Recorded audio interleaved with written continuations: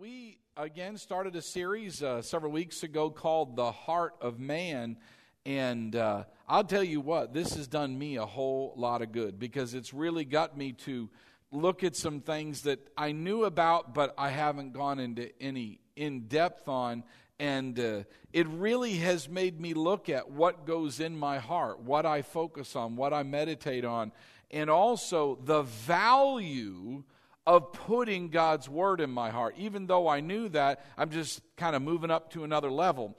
And I encourage you, if you haven't listened to these messages a couple of times, you need to. You need to. I mean, we provide you got no excuse, guys. Every way we can do it, we could do it. We put it on the web. You can sign up for our podcast and get it automatically downloaded to your phone or computer. You can order the CDs. We give them away for free.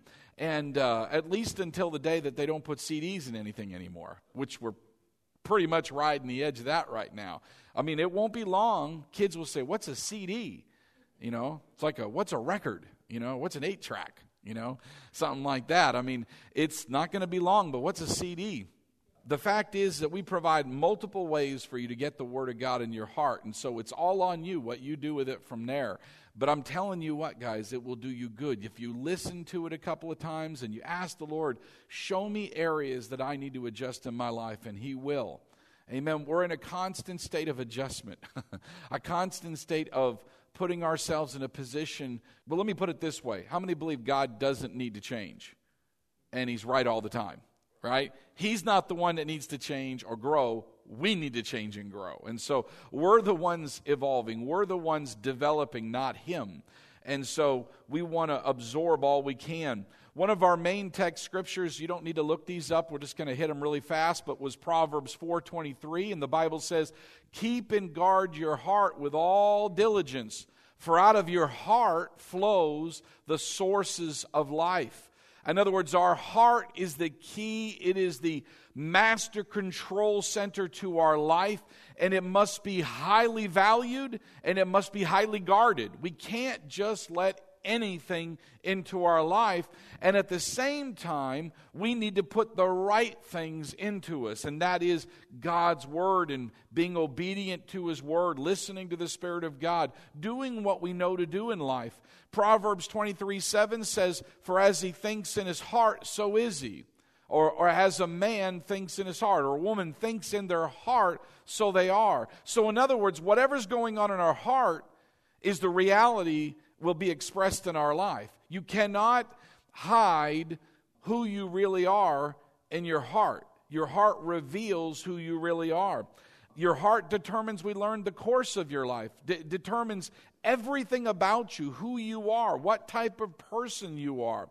Jesus told us, as we looked at last week, that the greatest thing we can do in this life is what? Love God with all of our heart. That means all of our heart, nothing left. We said all means all. That means there's no room for anything else. God has to have 100% of our heart for these things to work properly in our life. The problem is with a lot of Christians, and we all have this challenge, is that God doesn't have 100% of our heart. He might have a certain percentage, maybe even a large portion, but we leave room for other things. We need to put Him first. We need to put His Word first and give Him all of our heart. All of our desire is focused on Him. He will help fill in the rest of life. You want a better marriage? Listen to me carefully. You want a better marriage or find the right person? Then give God all your heart. You want your finances to improve in your life? Give God all of your heart. You want your life to improve in general in any area? Give God all your heart. Reserve nothing outside of giving Him everything. Jesus told us that if we love Him, we would obey Him. In John 14:15, in the Amplified, it says, if you really love me, He said, you will keep or obey my commands. If we really love God, we obey Him and His Word. I mentioned last week that God and His Word are one and the same. You cannot separate God from His Word. You can't separate you from your Word, right? I mean, when you say something, who's talking? You. So when you say something, you gave your word, right? Your word is you. That's why, you've ever heard the phrase, my word is my bond, right? That's not really something we hear too much in our culture anymore, but it should be that way. The Word of God says, you keep your word to your own hurt. What does that mean? That if you gave your word, you keep it. Even if it stings, even if it hurts, even if it costs you something, you keep your word. Why? You're nothing without your word. You're nothing. If you don't keep, how many of you here would trust me as pastor if I didn't keep my word? If I said we're going to do something and we're going to, let's say, raise money for something, and that I don't do it or I move it around on you, you're going to begin to question things. Can we really trust him? Is he really going to do? How many know I've never done that? I never will. I will keep my word. Even if I have to eat it, and I, believe it or not, have a couple times. Why? Because I realized, man, I put myself in a hole there, and so I need to fix that. My old pastor, I'm telling you what, he understood this, and he made a colossal mistake one time. He knew he shouldn't have done it. I'm not going to go into the details. I'm not talking about a personal sin. I'm talking about something in the ministry, allowing something to go, and he just knew it wasn't a bad thing. It just wasn't a God thing, and it was avoiding a few problems, okay? Well, he decided he would do it, and it was based on money. Everybody say money. Isn't money a powerful motivator sometimes in our life? Don't ever make a decision based on money. Do you hear what I said? Don't. If you ever write anything down, that's it. Never make a decision based on money. Money should never be the motivation in our life. Ever make a decision. But he did in this case. He let others influence him, and he allowed it to go. Even though something was telling him, don't go that route. Don't do that. Even though it sounded good, it looked good, and it ended up being a mess. It ended up causing all kinds of issues and problems. And to get rid of that mess, it literally cost tens of thousands of dollars. Guess what he did? He did not hit the ministry up for it. He went ahead and upped his credit limit on one of his cards and charged the whole thing to himself and paid it for years. And I'm not talking about a little $4,000 thing. I'm talking about tens of thousands of dollars that he just paid off himself. I think he recently, it wasn't that long ago, he told me he finally was coming to the end of it. Boy, what a lesson learned. But the reality is, that's why it's important to keep your mouth shut. Free advice here. Shut up and think about what you're going to say. Is the Lord directing me, or do I really want to do this? Before you give your word. You know what I'm saying? Think about it for a moment. And then you won't have to be so focused on, man, I shouldn't have said that. But now I got to keep my word. And it's so valuable that we keep our word. Aren't you glad God keeps his word? Every time he keeps his word. Amen. We can count on him. But don't you think the Lord thinks about what he's going to say? I'll bet you he does. Now, granted, he's really, really smart. How many would agree? God's really, really smart. But he does think about what he's going to say, and then he says it because that's what he wants. That's the direction he wants to go, and he will always back it up. But God and his word are one and the same. As I mentioned last week, serving God is inseparable from obeying his word. If you love God, you must love his word. If you value God in your life, you must value his word. I said this last week a different way, but I really felt impressed to say it again. You ought to write this down. Our obedience to God's word reveals our commitment to Christ. Our obedience to God's word reveals our commitment to Christ. That is something we all have to look at in our own heart. Now, we're not going to fool the Lord, but the fact is, I'm not going to judge you. I'm not going to look at your life that way. But the reality is, you have to decide, how important is God's word in my life? Do I strive to hear it, and do I strive to do it in my life? Am I making effort in it? That reveals your commitment to Christ. And boy, I tell you, you can tell the Lord how much you love him all you want. But it really comes down to, what do you do with his word? What do you do with his word? My wife doesn't want to hear how much I love her all the time. What does she want? She wants actions behind those words. In other words, I'm showing it. I'm proving it various ways. and then those words mean something. But if all I'm ever saying that, but I'm never doing anything to back it up, then the words are kind of meaningless, aren't they? Well, it's the same thing with our commitment to the Lord. It's one thing to say, oh, Lord, we love you. I give you all my heart. You are everything. And then for the rest of the week, we just ignore him and live our own life and don't pay any attention to his word and don't focus on it. Well, do we really love the Lord that much? Now, I know that's heavy, real quick, boom. But we all need to be looking at our life that way because that's what he said. He said it, not me. If you really love me, obey my word. If you really love me, obey my word. Get in my word and do what it says. All right, I want you to go with me. Look on the screen, actually. Let's go to Acts chapter 13, and let's begin today. Acts chapter 13, I'm really excited about this. Verses 21 through 22. And this is referring to the Old Testament and 1 Samuel. And it says, then the people asked for a king. So in other words, the Israelite people wanted to be like all the other nations of the world, and they asked for a king. And he gave them Saul, son of Kish, of the tribe of Benjamin, who ruled 40 years. After removing Saul, he made David their king. God testified concerning him, I have found David, son of Jesse, a man after my own heart. He will do everything I want him to do. He will do everything I want him to do. That's the title of my message today, a man after God's own heart. God gives David here a major compliment. I want you to think about that for a moment. A major compliment. God said about David that he was a man after God's own heart. How many would agree that's a big statement? I mean, he didn't say this person and this person and create a list. What did he say?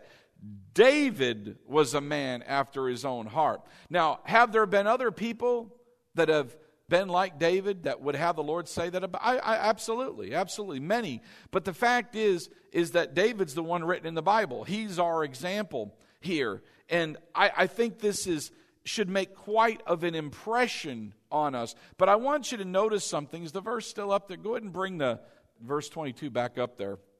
It says, David was a man after my own heart. Notice this. A man after my own heart. Whose heart? Who are we talking about? The Lord, right? God's. But it says here, he will do everything I want him to do. What does that mean? Obedient. Everybody say obedience. Obedience. He was obedient to the Lord. Listen to me carefully. You cannot separate obedience to God's word and being a person after God's own heart. The two go together. In fact, the reason King Saul was removed from power was because he disobeyed God's word. He just disregarded. And I encourage you to read that story. It's a really good story, and there's a heavy lesson in there. When you get into about 1 Samuel, probably about chapter 15, 16, you can read about how one of the first things King Saul was supposed to do, he messed up. See, God told him to go do some very specific things, and he did part of it and disregarded the rest of it. And the Lord was very specific. Well, God had a real problem with that. See, God likes obedience. God has a reason for everything he does. And it's for our, what? Remember we learned the other day about our own good, right? Ultimately, it's for our own good. Well, Saul didn't have a heart after the Lord. He didn't have a heart that wanted to serve God above all things, that wanted to follow God instead of man, that wanted to please God instead of people. Saul was a people pleaser. He wanted to look good. He wanted everything to be cool and everybody to like him. And see, that's going to be a problem.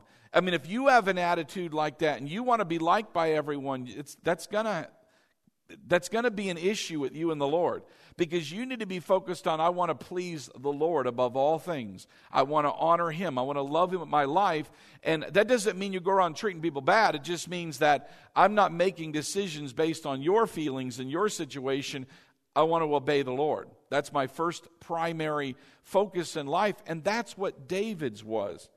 Now, the fact is here, with all of us today, all those listening to this message, we all have the same potential to hear what David heard about himself.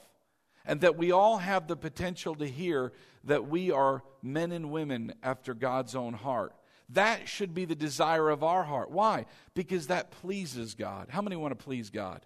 We want to please God. We want to honor the Lord with our lives. And so we want to have that heart that wants to honor God, that wants to live a life that pleases Him. Well, there's a couple of facts, though. What I want to do is I want to look at some qualities today of David that I believe we can all apply in our life to help us be a person after God's own heart. But I want to look at a couple of things first that have nothing to do with being a person after God's own heart. Because many of us can think, well, preacher, you don't know what I've done in my life. See, I'm immediately disqualified.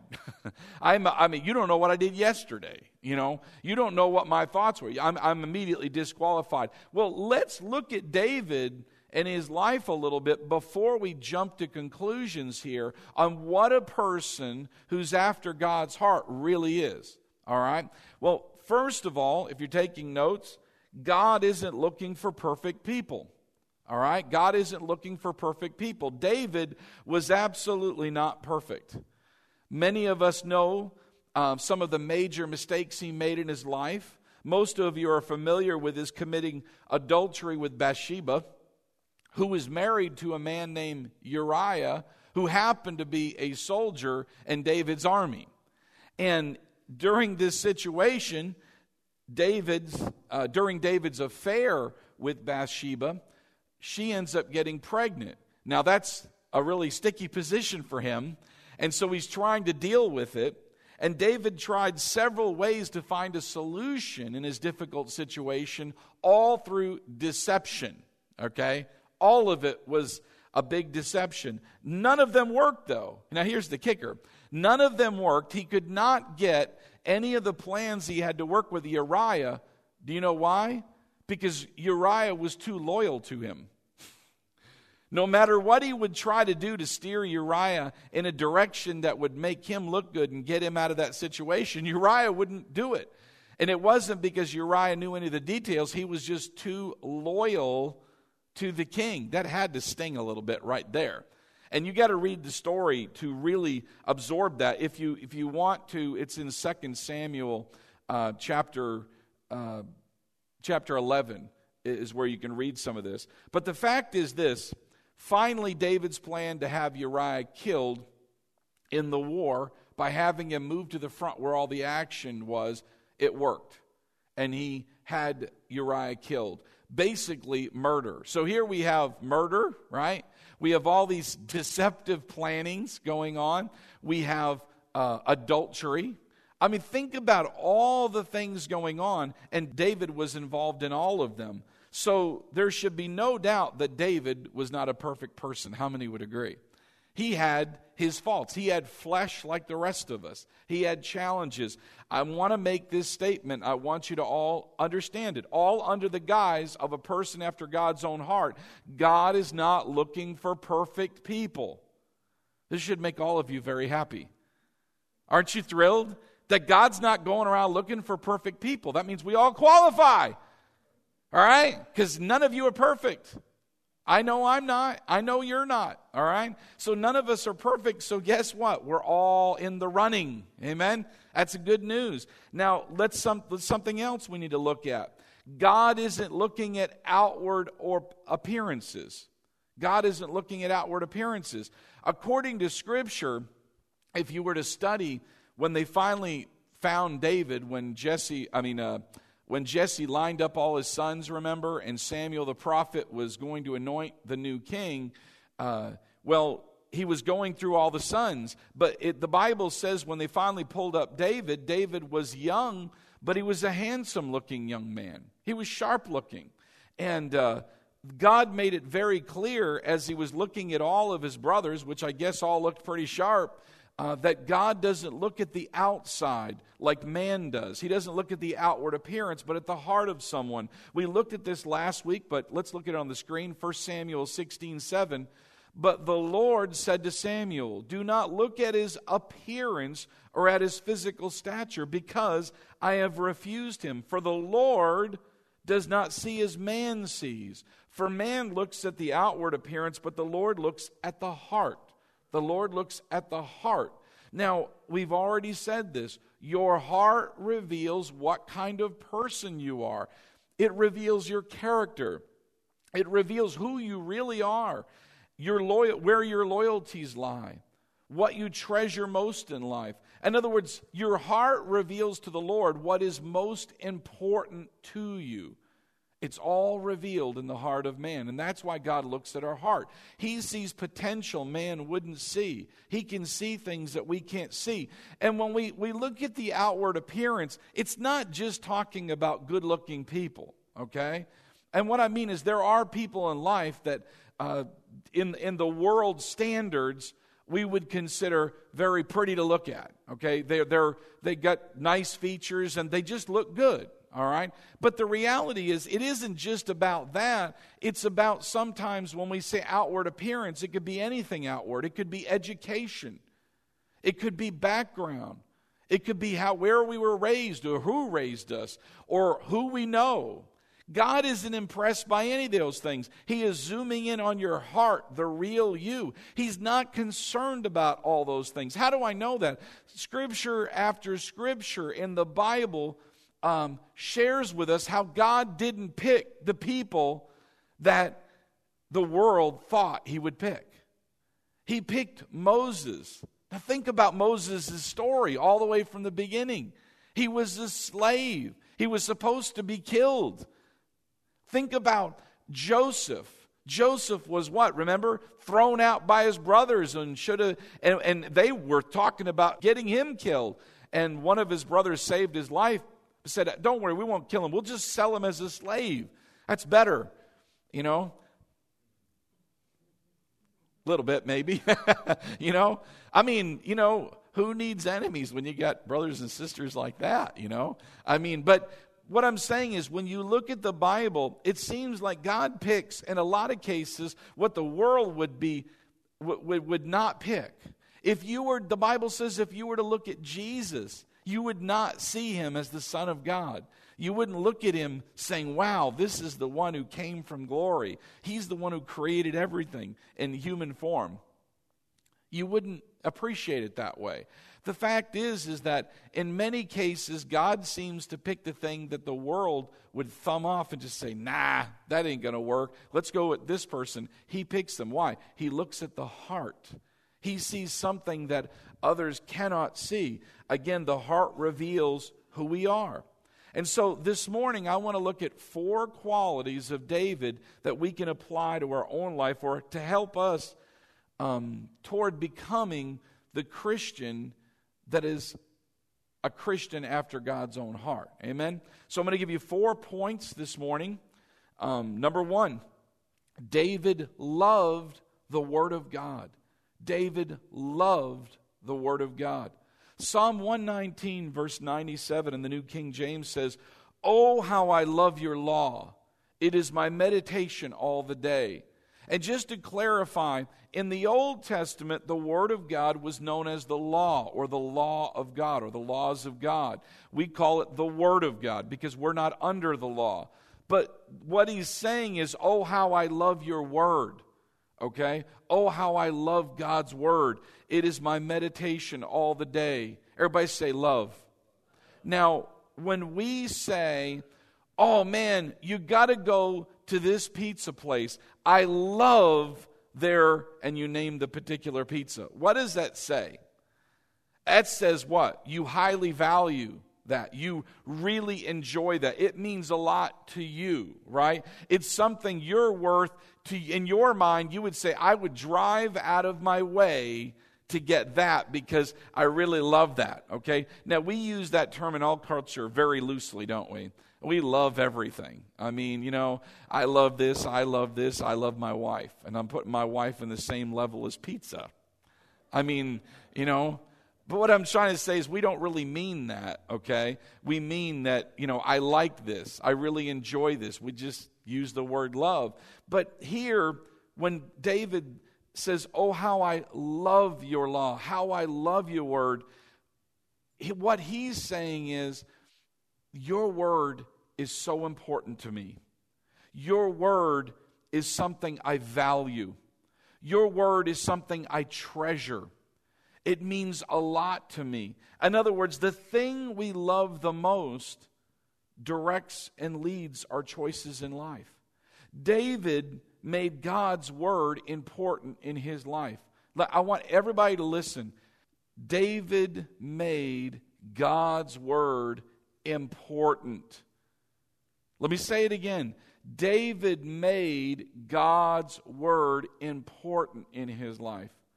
We need to make God's word important in our life. The main thing in our life. The thing we focus on. The thing we live for is his word. The thing that we desire is his word. And see, David made that decision. He made God's word important. He made time for God's word. He lived in obedience to God's word. He lived his life around God's word.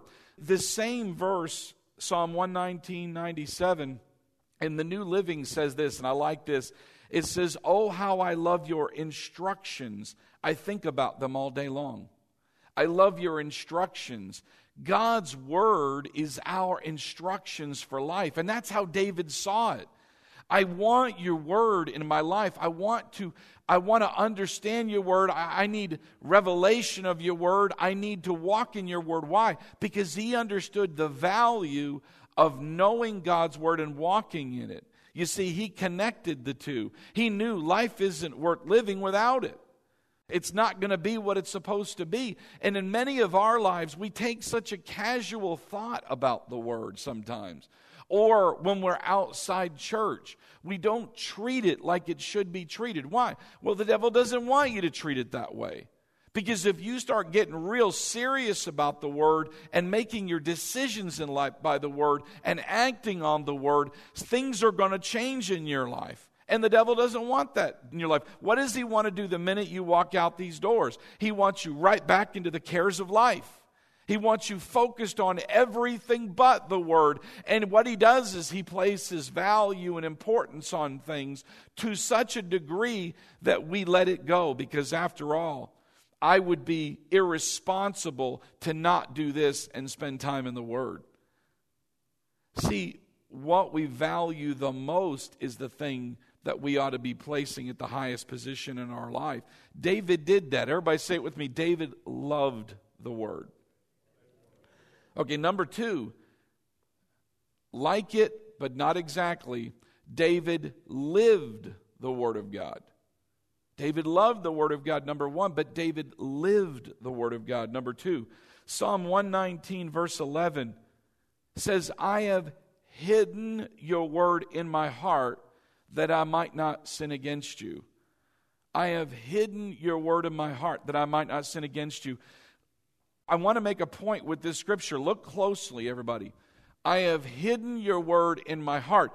Is the word hidden implying action? Right?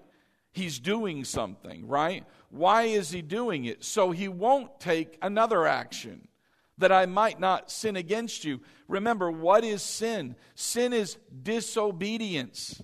Sin is not doing what pleases the Lord. Okay? Doing the opposite. He saw the value of living the Word of God, of taking the Word of God, putting it in his heart, and that would help him live a life that pleased God. So he didn't just love the Word of God as admire the Word of God. There's a lot of Christians, listen carefully, there's a lot of Christians that admire the Word of God. There's a big difference between admiring and doing the Word of God. That's why God's Word is so clear on that. Jesus made it very clear several times. He said, those that receive my word, that hear my word and do it will what? Not only will they weather the storm, but they'll be the better for it.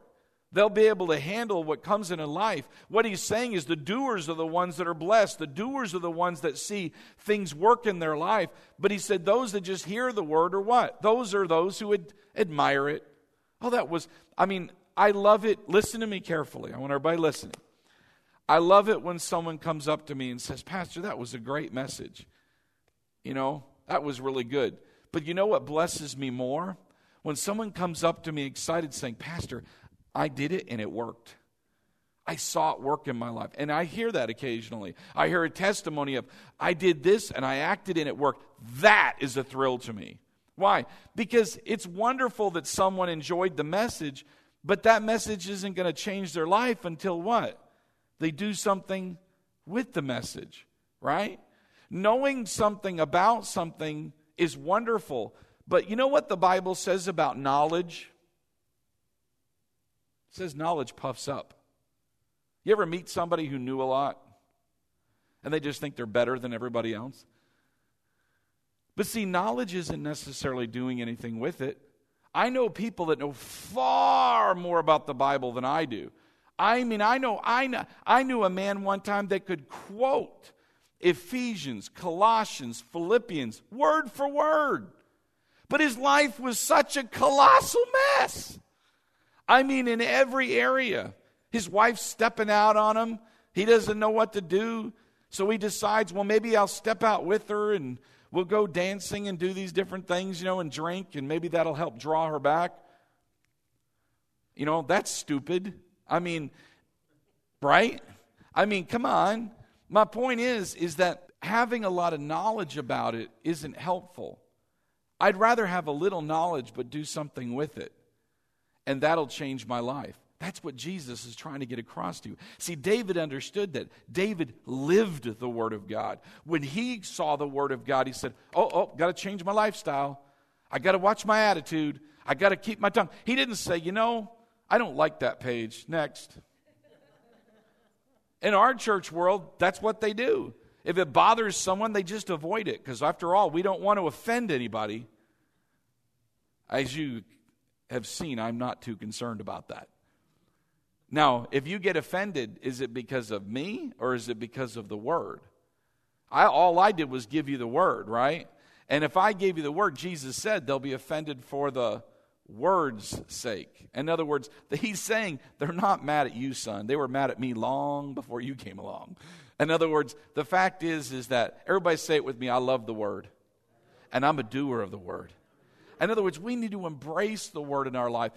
You've heard me say it. I'd rather you read just a few verses and apply them in your life. Get them inside you instead of just saying, well, I read 4 chapters today. Well, whoop-de-ding-dong. I ate cereal. We're even. I mean, what good does that do you? You know what I mean? I mean, if you're not doing anything with your life, that's not helpful. Amen? Listen, David knew the value of filling his heart and mind with the Word of God. He knew God's Word was filled with life, and that life, again, could help him live a life that pleased God and that avoided sin. And listen to me, David knew this. And I want everybody listening. He knew he needed all the help he could get. How many would agree? I need all the help I can get. The Word is there for you. The Word is there for you to help you in life. David, as I mentioned, didn't just admire the book. This person, David here, acted on the Word. He on purpose looked to the Word so that he could avoid sinning against God by disobedience, meaning he didn't want to disobey God. So what he did was he took God's Word, fed it to himself to help him avoid sin and do what's right, to live what you would consider a righteous life. What does that mean? Live rightly, do rightly, right? Do what pleases God, honor God with your life. David took the time to memorize the Word of God, to meditate on the Word of God. You've heard me say this, but what does meditate mean? In the Bible, the word meditate means to say something over and over and over to oneself, out loud, but just kind of quietly, like you're focused on it. So, for example, if I were to meditate on Philippians 4:13, I might just sit there myself. A lot of times what I do is I just lay down, and I'll just sit there and I'll memorize the scripture, and I'll just say it to myself over and over and over, and maybe make a confession. I can do all things through Christ who strengthens me. I can do all things through Christ who strengthens me. Everything I do, I can do in the name of Jesus through Christ who strengthens me. And I'll begin to confess it and over and over. What am I doing? I'm feeding my spirit. listen to me carefully. I'm hiding the Word of God in my heart. And what's happening is it's stored up in there. It's storing in there. And when I need it, it'll be there. When I need it, when it needs to come out my mouth to solve a situation or fix a situation in my life. See, how is God? Listen to me carefully. It is so important that we put the Word of God. Can you make a withdrawal out of the bank if you didn't deposit anything? Yet we want to make withdrawals out of our spirit when there's nothing there. And you wonder why you feel so spiritually weak. You are. I mean, you are spiritually anemic. I mean, you're weak. And it's simply because you're not feeding yourself consistently. If you'll feed yourself consistently, listen to me, if you know God's Word, you know Him. And what did He say? We do great exploits, man. We'd be ready to go when God called upon us. We are ready for the challenge. In fact, we're saying, come on, challenge, bring it on. I'm ready to go. I mean, I'm ready to fight. Why? Because I want to walk by faith. I want to see God be glorified in my life. Amen? So we need to hide God's Word in our heart. Let's look at Psalm 1 through 3 in the Amplified. This just blows it up for us. Psalm 1 through 3. Look how it starts. Blessed, happy, fortunate, prosperous, and enviable. Now let's stop right there. Let's read that part again because I like it. You ready? Everybody read it with me. Blessed, happy, fortunate, prosperous, enviable. Now let's try that again because I heard part of you. Ready? Blessed, happy, fortunate, prosperous, enviable. One more time. Blessed, happy, fortunate, prosperous, enviable. How many want to be that person? That's me, okay? I want that in my life. Isn't that what you want in life? Amen? Now this is God talking, right? He's saying this is how you're going to do it.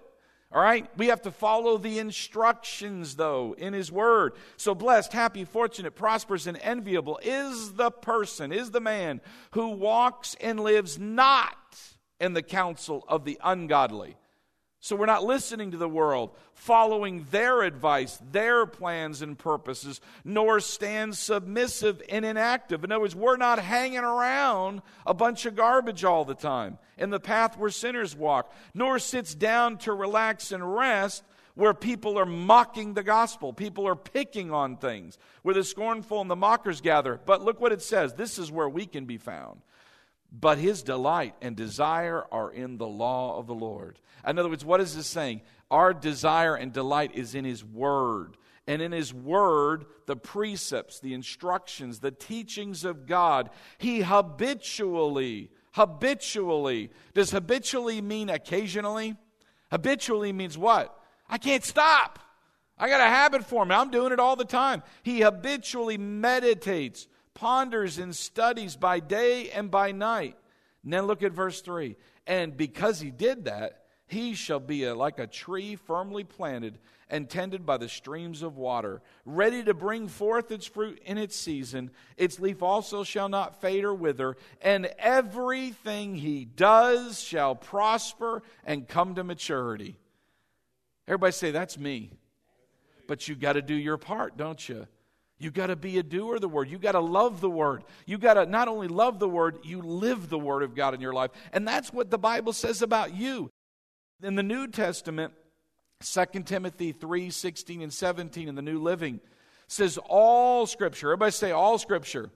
Now, what do we learn about that word all? It means what? All. So all Scripture, okay, is inspired by God and is useful to teach us what is true and to make us realize what is wrong in our lives. It corrects us when we are wrong and teaches us to do what is right. God uses it. Uses what? God uses the Word to prepare and equip His people to do every good work. Does God have good works for us? Amen. Say it with me. Say, God has good works for me to do.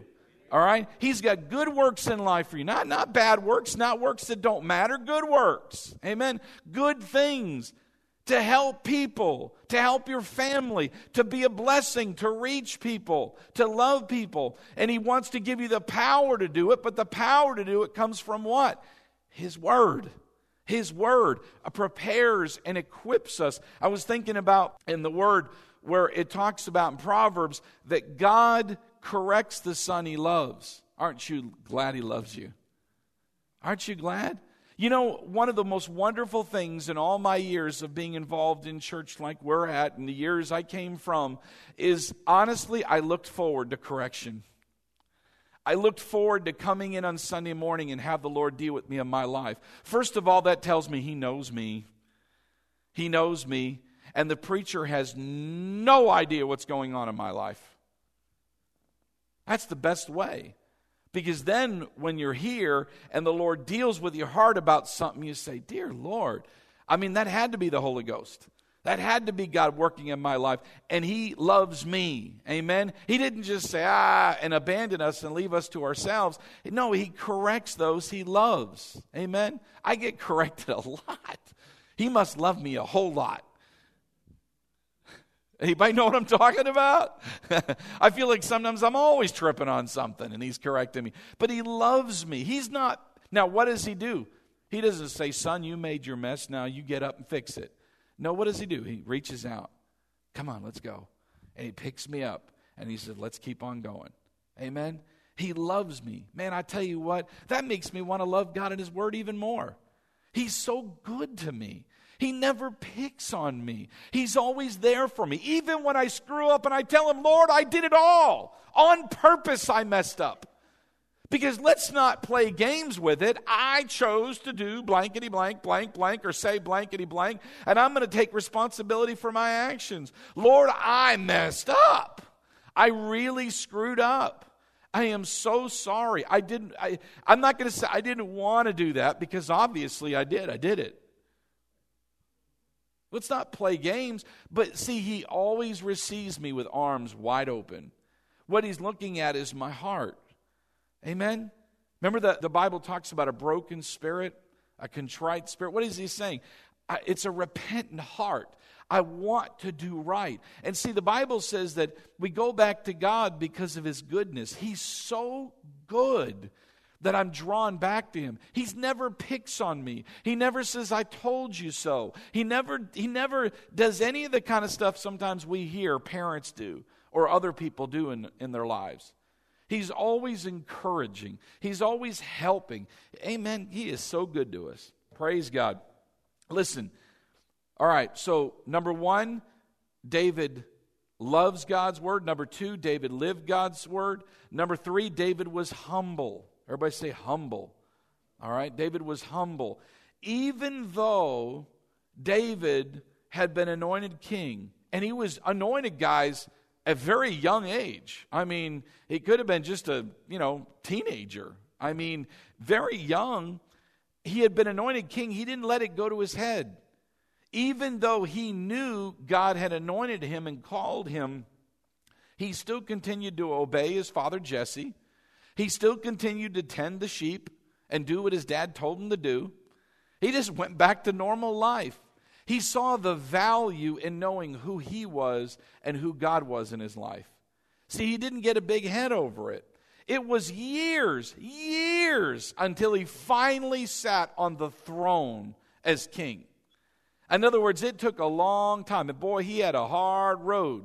If you remember, King Saul wasn't too happy about the idea about David in his life. And he chased him down, tried to kill him multiple times. I mean, think about that for a moment. But see, through it all, David knew who he was. He understood and respected authority. He knew his God. Remember when David had the opportunity to harm Saul? Remember? Saul was out chasing him one time, and he had the opportunity to take Saul out. He would not touch him. And there's one time he touched him. Remember, he ripped a little part of his thing. He had a meltdown before God and repented before a man who was trying to kill him. Why? Because he touched God's anointed. He understood authority. He was humble. He understood his position, and he understood and trusted in God Almighty. He didn't put his confidence and trust in himself. He looked to God, and it ate his lunch when he did that. That tells you something great about David's heart. He was quick to repent, quick to adjust. That's another factor we didn't get into. The fact is that David knew who he was and never lost sight of who God was in his life. He never acted superior or acted like he was something that he was not. And even when he did sin and it was brought to his attention, he didn't make excuses. He immediately got before God. In other words, he took ownership of what he did, when it was finally brought to him. And we didn't get into that. But we need to understand some of his character that helps us. You and I as believers must remember that we are here to serve.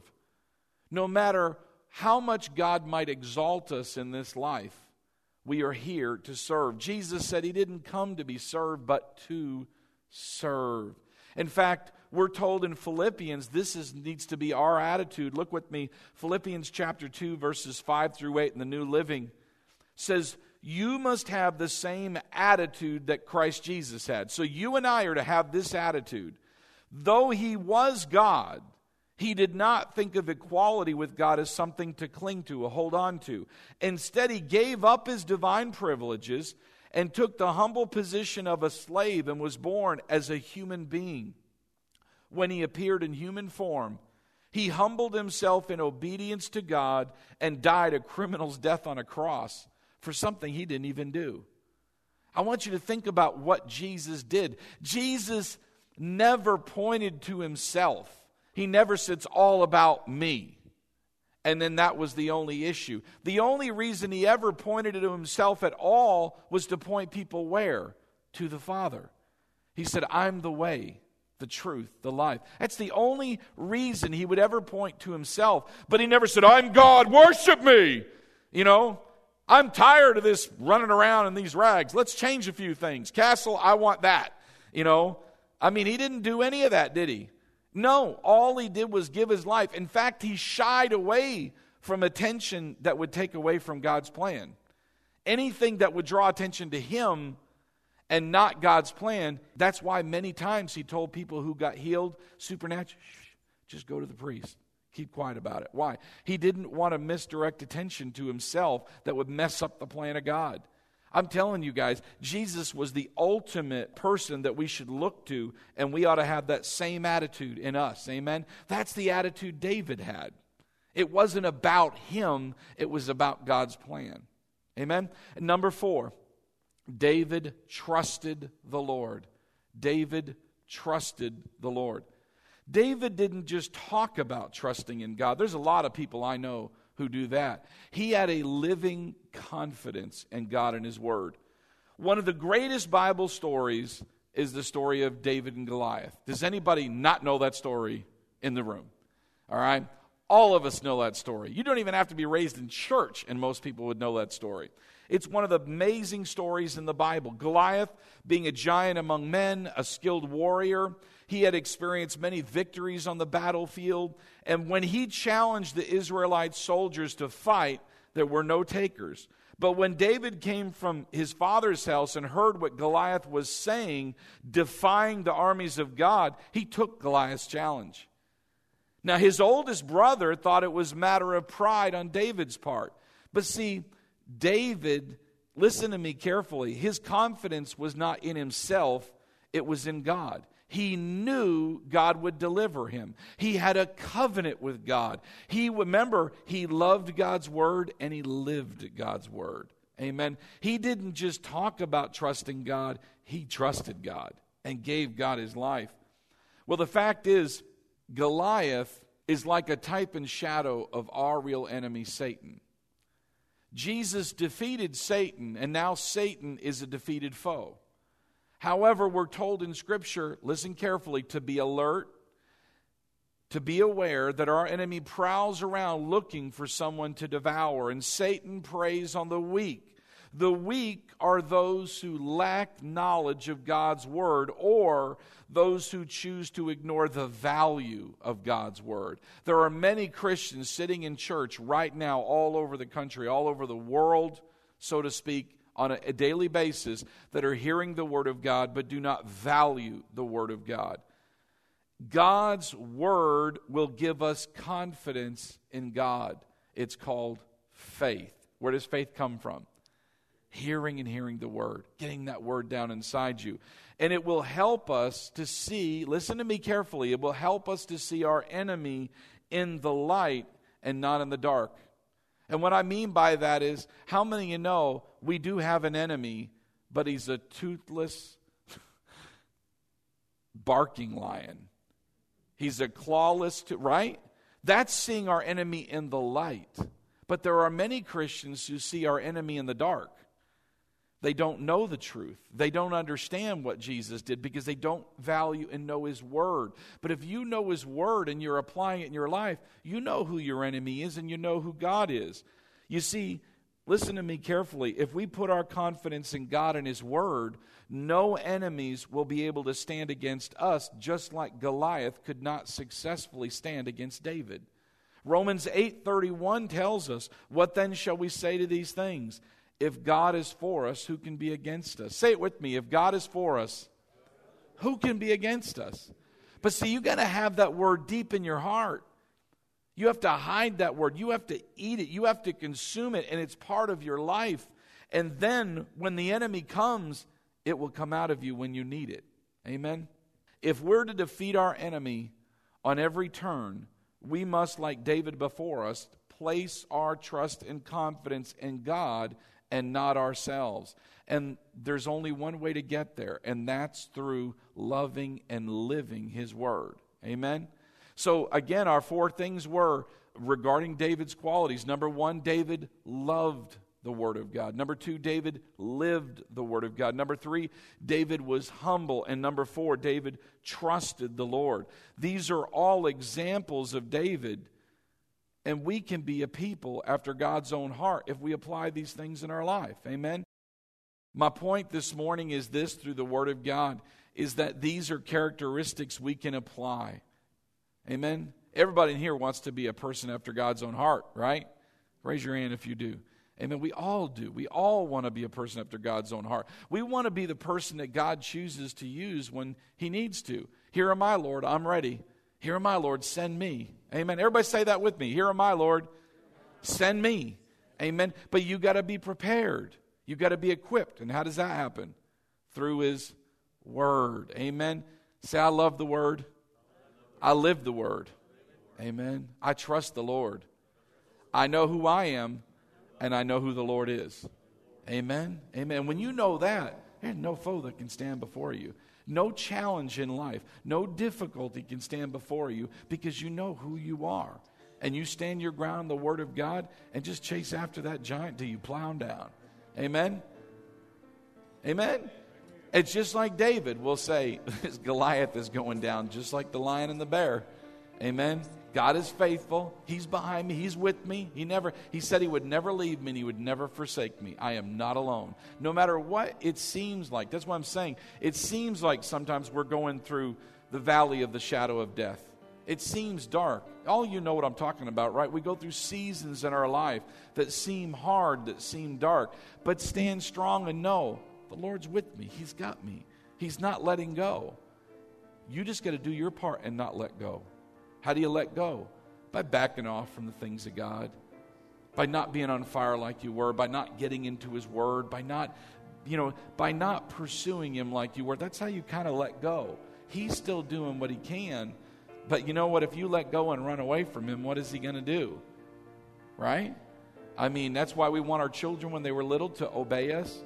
Hey, we're going to go cross the street. You don't let go of my hand. Right? Why? Well, it wasn't because we didn't trust them. It's because they're not as tall as the hood of the truck coming. You know, they can't see the danger that is out there. How many know God sees everything in our life?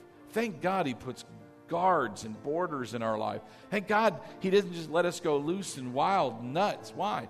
Because we'd have a lot more tragedy in our life. He keeps us, he's almost given us guardrails, so to speak, to keep us in line. Amen? That's why it's good to walk in His ways. Amen?